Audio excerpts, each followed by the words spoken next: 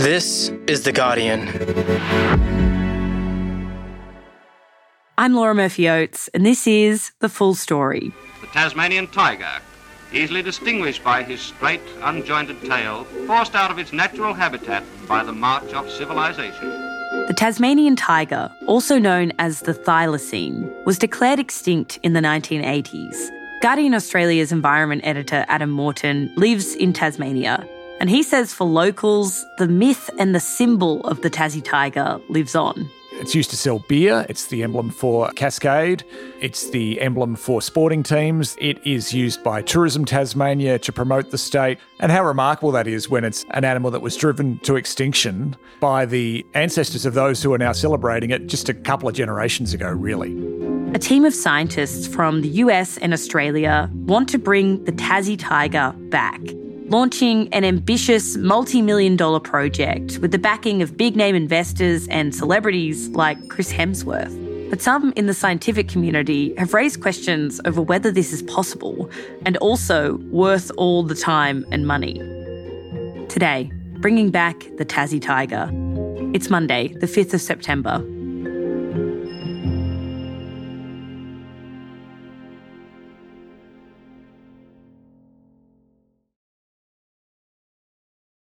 So, Adam, it feels like this story kind of has it all. We're bringing back an extinct animal, you've got celebrities, you've got international scientific collaboration.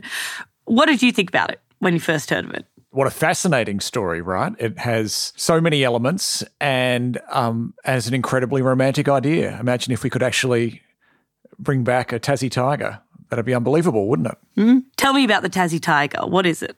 Well, it's not a tiger, is the first thing to say. It's a marsupial, known also as the thylacine. It was known as Corinna by First Nations people before European colonisation.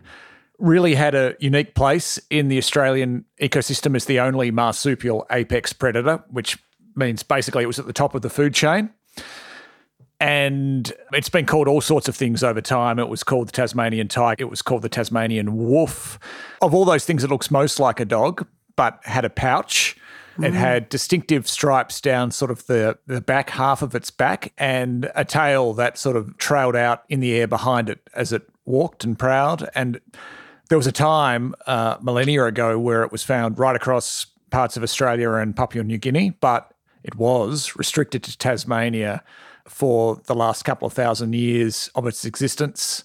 Just to clarify, Adam, so it's more like a kangaroo that walks on four legs than a dog, genetically. In terms of its origin and its evolution, yes. It's a marsupial that is much more closely related to the things you see hopping around in the Australian wilderness than to dogs or tigers or wolves. When and why did the Tassie tiger go extinct, Adam? The last known specimen died in 1936 at Hobart Zoo. Being forced out of its natural habitat, the Tasmanian tiger is now very rare. This is the only one in captivity in the world. It was left out overnight in the cold, apparently, and didn't make it through. Colonisation plays a huge role in its extinction. It's been estimated there are about 5,000 Tassie tigers in the state at the time of European colonisation. And about 2,000 were killed by hunters and farmers that were seeking a bounty that was placed on its head by the Tasmanian government at the time. Why a bounty? It was believed to be a threat to sheep as farms were spreading across the state. And there was a lot of really inflated language to suggest that it was a threat to sheep and perhaps even humans, when the evidence, if you look at it, suggests that this was massively overplayed. There is a kind of mythos around whether the Tassie tiger survived, right, Adam? Yeah, that's true. I mean, there are hundreds of reported sightings that have been relayed to authorities and documented over the decades since it's thought to have gone extinct. It was announced a couple of days ago that Neil Waters has found, apparently, or taken a photograph of a family of thylacine. A couple of weeks ago, I received, a small handful of messages from people who say, for example, that their father had seen one in the Tassie Highlands in the mid-1950s. Or did I know that there had been a sighting that had been widely reported in the northeast of the state in the 1980s, and there'd been a serious scientific investigation into that. This is Thyla Central. I keep some of my evidence in here. So these are what I believe to be thylacine prints. So you don't have to go far to find people who believe that it still existed for a long time after the 30s and may still exist, but there's no scientific evidence to back that up. Right, so tell me about this campaign to bring back the Tassie tiger. Who is doing this, Adam? It's probably worth just noting quickly that this has been an idea that's been around for at least a couple of decades, and different scientists have attached themselves to it. The current project is being run by scientists in both Australia and the US. In Australia, it's led by Professor Andrew Pask from the University of Melbourne. He's a professor in epigenetics. He's got an interest in reproduction and development. He's been working on research into the Tasmanian tiger's genetics for a long time, including embarking on an ambitious project to put together a thylacine genome, which is basically its genetic blueprint. Earlier this year, he and his team got a big kick along for their work when they received a $5 million philanthropic gift out of the blue from a wealthy family, the Wilson Family Trust, to open a thylacine genetic restoration lab. It has a longer acronym that translates to TIGGER, which is worth mentioning, I think. So a TIGGER lab, that's a huge injection of money to really push along their work to try and bring this species back. And he recently went on Channel 10's The Project to discuss their work. 10 years ago, even maybe 5 years ago, this really was beyond the realm of what we could do. But there's been huge advances in the way that we can get DNA and read DNA, particularly from really old animals, ancient specimens and things, as well as new technologies in DNA editing, which make this possible. But the other thing that really makes this possible now is having a huge investment in doing this work. And what about the US company, Adam? Who are they? Okay, so the US De-Extinction Company, as they're sometimes called, Colossal Biosciences. They're based in Texas. They're a biotech company. The chief executive and co-founder is a gentleman called Ben Lamb, who's a tech and software entrepreneur. And he founded this company with Professor George Church, who is a globally leading figure in cutting-edge genetics techniques, based at Harvard Medical School and widely regarded as a leader in the area.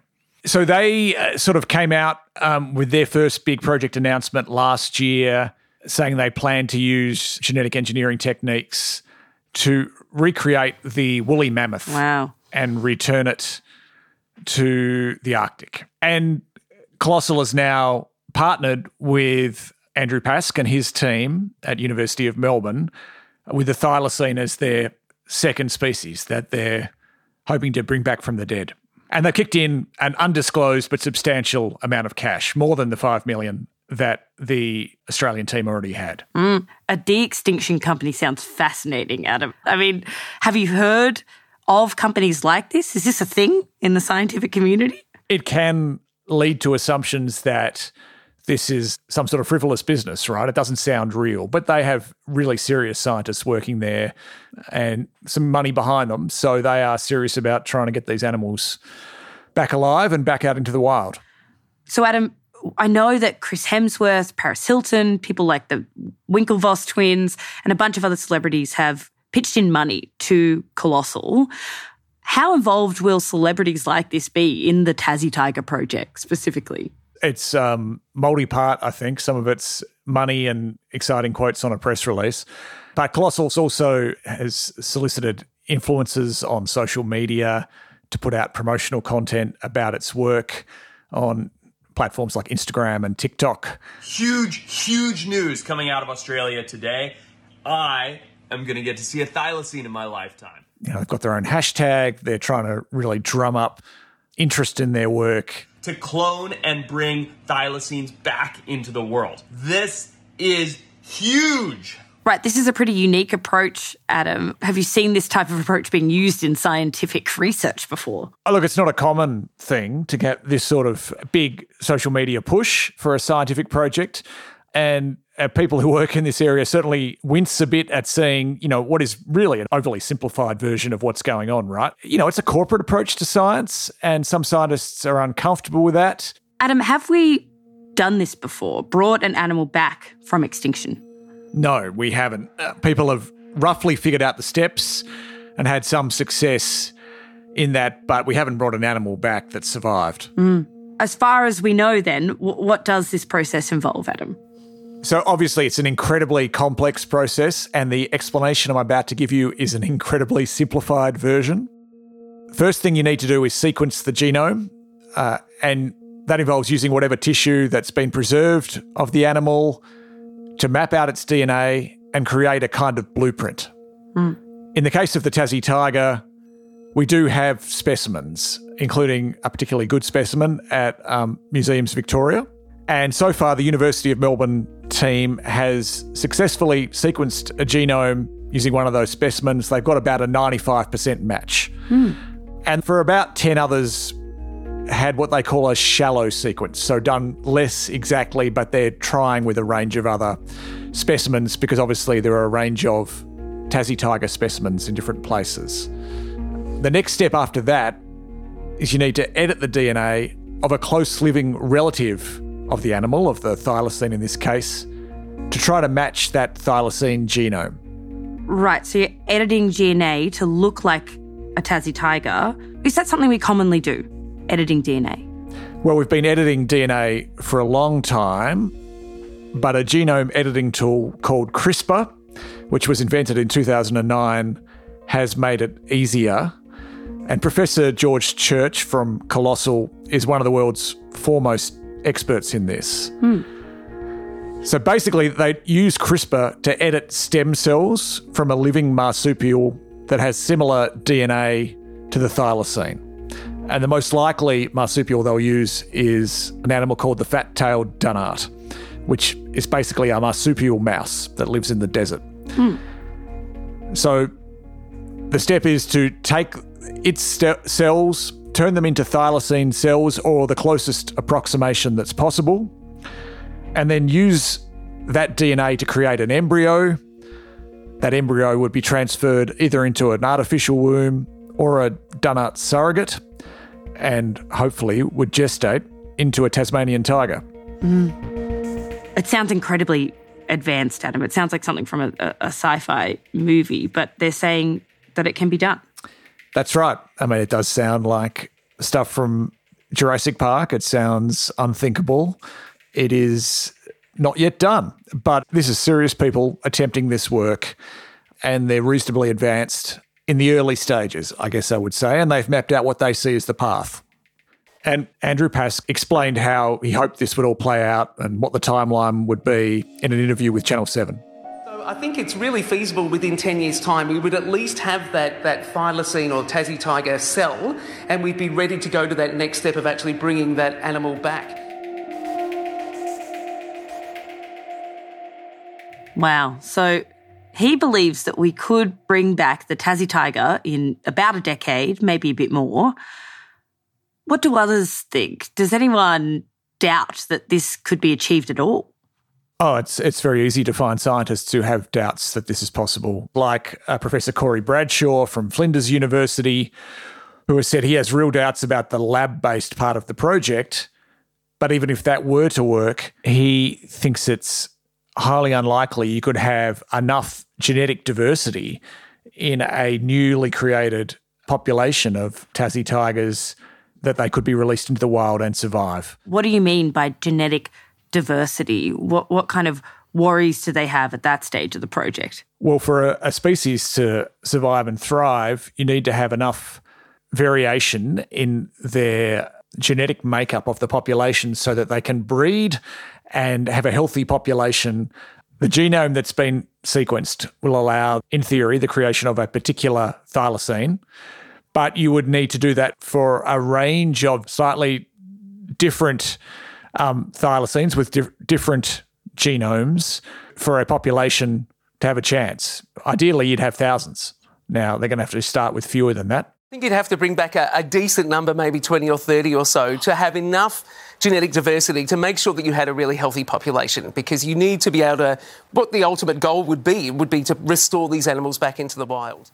Right, so it's one thing to create a single Tasmanian tiger, but it's another thing to create 80 to 100 that are slightly different that can then breed, live together, roam the wild. Is that kind of the worry there, Adam? Yeah, absolutely. So if you create one male and one female and they're the same and they breed, think about the inbreeding consequences and the health of that population will be. It's just impossible. You need to have genetic diversity, genetic variety within a population for it to have a chance at survival. And do we know if it's possible to realistically recreate the Tassie tiger? Do they believe that it will act and breathe and hunt in the same way that Tassie tigers did in the 1930s? It's impossible to know. Obviously, if an animal is created based on a thylacine genome, it's unlikely to be an exact replica of a thylacine, or mixing a thylacine with another species for a start.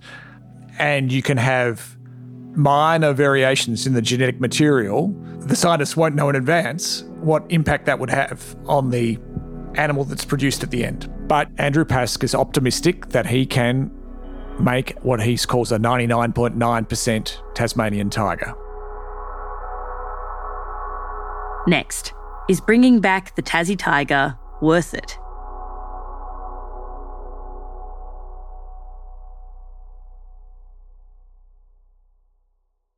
So, Adam, that's kind of the how in this whole process. But I suppose another big question is why? Why do they want to bring back the Tassie tiger? So one of the motivations, according to the researchers, is that returning an apex predator could help rebalance the ecosystem in the state. The place of an apex predator has not been filled since the thylacine went extinct. Maybe there's a few feral cats, but they're not a replacement. And returning an apex predator to the ecosystem can have positive effects.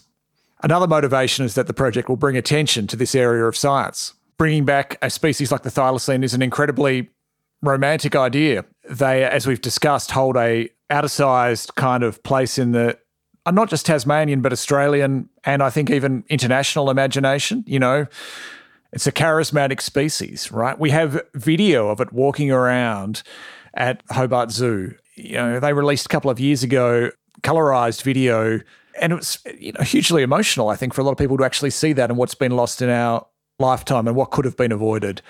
Really, that resonates with a lot of people and therefore is a good way into trying to get funding for and promotion of this idea that underpins it, which is that we can bring back any sort of species if we develop the technology. So it has been chosen for that reason, because it will grab attention for what is a broader de-extinction project.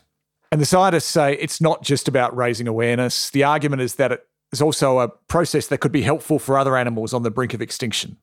Right. How exactly could this project help other animals and other species at the threat of extinction? Can you break that down a little? Well, essentially the hope is if an animal is going extinct or has gone extinct, we would know that we could bring them back. We'd be able to prepare in advance. So you could get genetic samples of a range of species that are at risk and kind of store them as a fail-safe. Wouldn't it be better to stop those animals going extinct in the first place, Adam?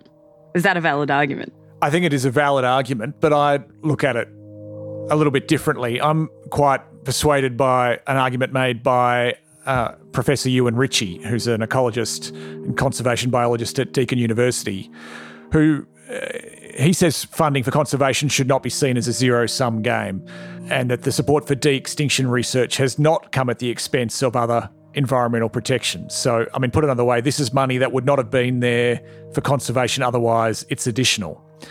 What it does highlight, though, the discussion around this is just how little in relative terms we prioritise our existing environment. And Ritchie gives a really compelling example of this.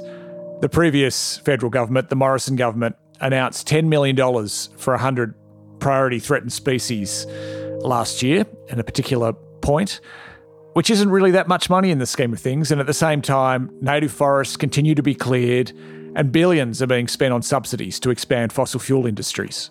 So if you're concerned about millions of dollars going towards the Tassie tiger, maybe that concern would be better placed about the lack of millions of dollars going towards threatened species. Well, I think you could be concerned about both, but really the focus should be on, I think, how much we're failing existing species now, and we're not failing them because of this thylacine project. Considering this kind of ethical back and forth and the scientific questions hanging over this project that you've just outlined, does the scientific community back this? Do they believe that this should be done? I think it's been mixed. I mean, we've talked about some of the negative reaction, but there are also a lot of scientists who think that this work is achievable, challenging but achievable, necessary, and that inevitably going to happen, and therefore it's exciting that this work is being done. Wherever it ends up, it's obviously they're doing work that could be built upon in this challenge to bring back extinct species.